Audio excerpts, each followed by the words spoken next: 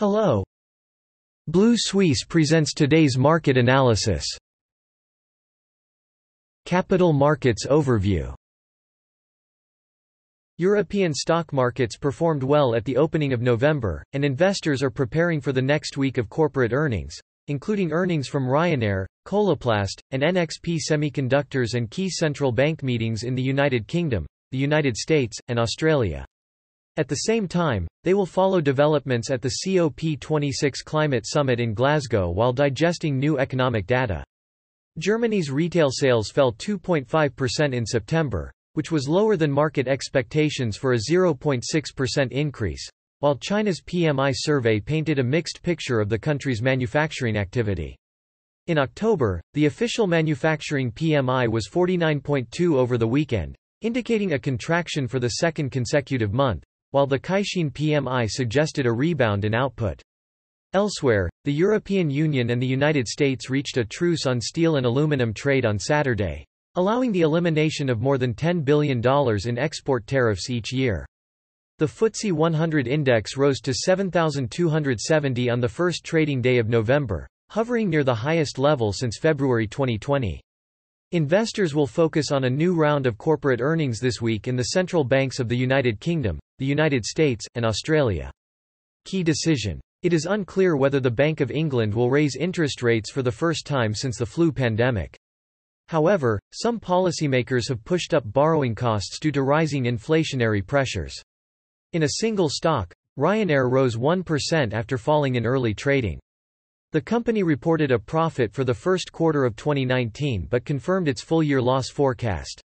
Barclays shares fell 1.2% after the bank said that after British regulators investigated its relationship with sex offender Jeffrey Epstein, CEO Jes Staley will resign.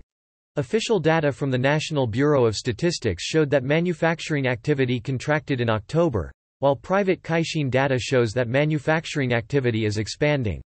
At the same time, October's official service sector activity data showed slow growth, as the new crown epidemic put pressure on domestic consumption, tourism, and the wider service industry. Market decliners include consumer giant Wuliangye Yibin, down 5.45%, rare earth company North China, down 9.19%, and semiconductor company Tianjin Zhonghua, down 548%. At the same time, alternative energy companies Longyi Green, 2.35%, China 3, 7.04%, and Jiangsu Akakung, 10.06%, also brought benefits to investors. The S&P 500, plus 0.2%, Nasdaq Composite, plus 0.6%, and Dow Jones Industrial Average, plus 0.3%, rose modestly on Monday, and each set intraday and closing record highs. Nikkei 225 index rose 2.61% to close at 29,647 points, while the broader Topix index rose 2.18% to close at 2044 points. Investors welcomed the results of the Japanese House of Representatives election.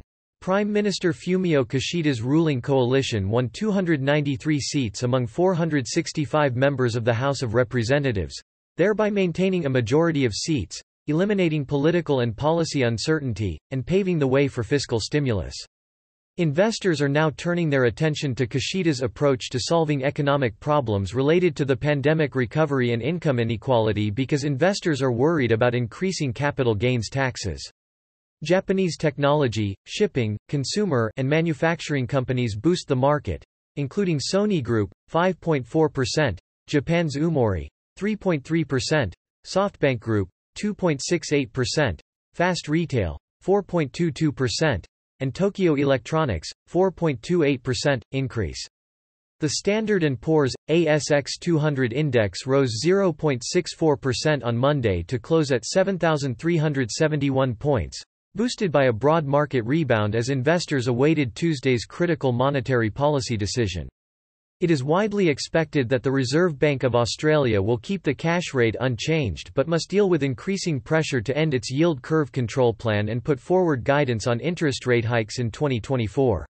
Revenues from companies such as Telstra, 2.88%, AusNet Services, 3.85%, Pilbara Mining, 3.64%, Domino Pizza, 3.49%, and Zero Limited, 4.17%, drove broad market participation, thereby increasing shake up the index. At the same time, the share price of Westpac Bank, Australia's third largest bank, fell 7.36%.